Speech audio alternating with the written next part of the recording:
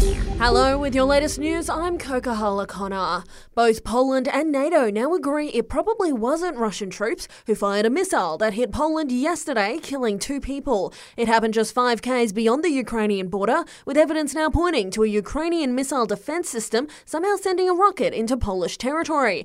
Prime Minister Anthony Albanese still condemning the actions of Russia in this war so far. Australia stands with Ukraine. We saw overnight 80 missiles fired into Ukraine. We've seen reckless use of force that has consequences for the region.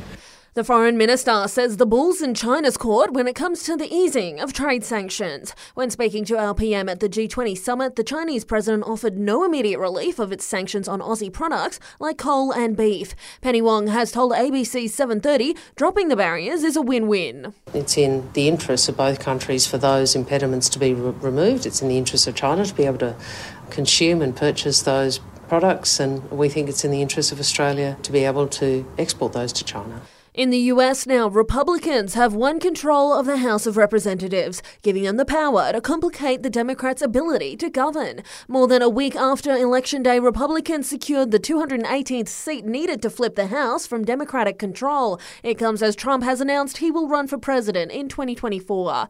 October's unemployment rate is in, dropping slightly from 3.5 to 3.4% across the country. Locally in the ACT, that figure now sits at 3.1%.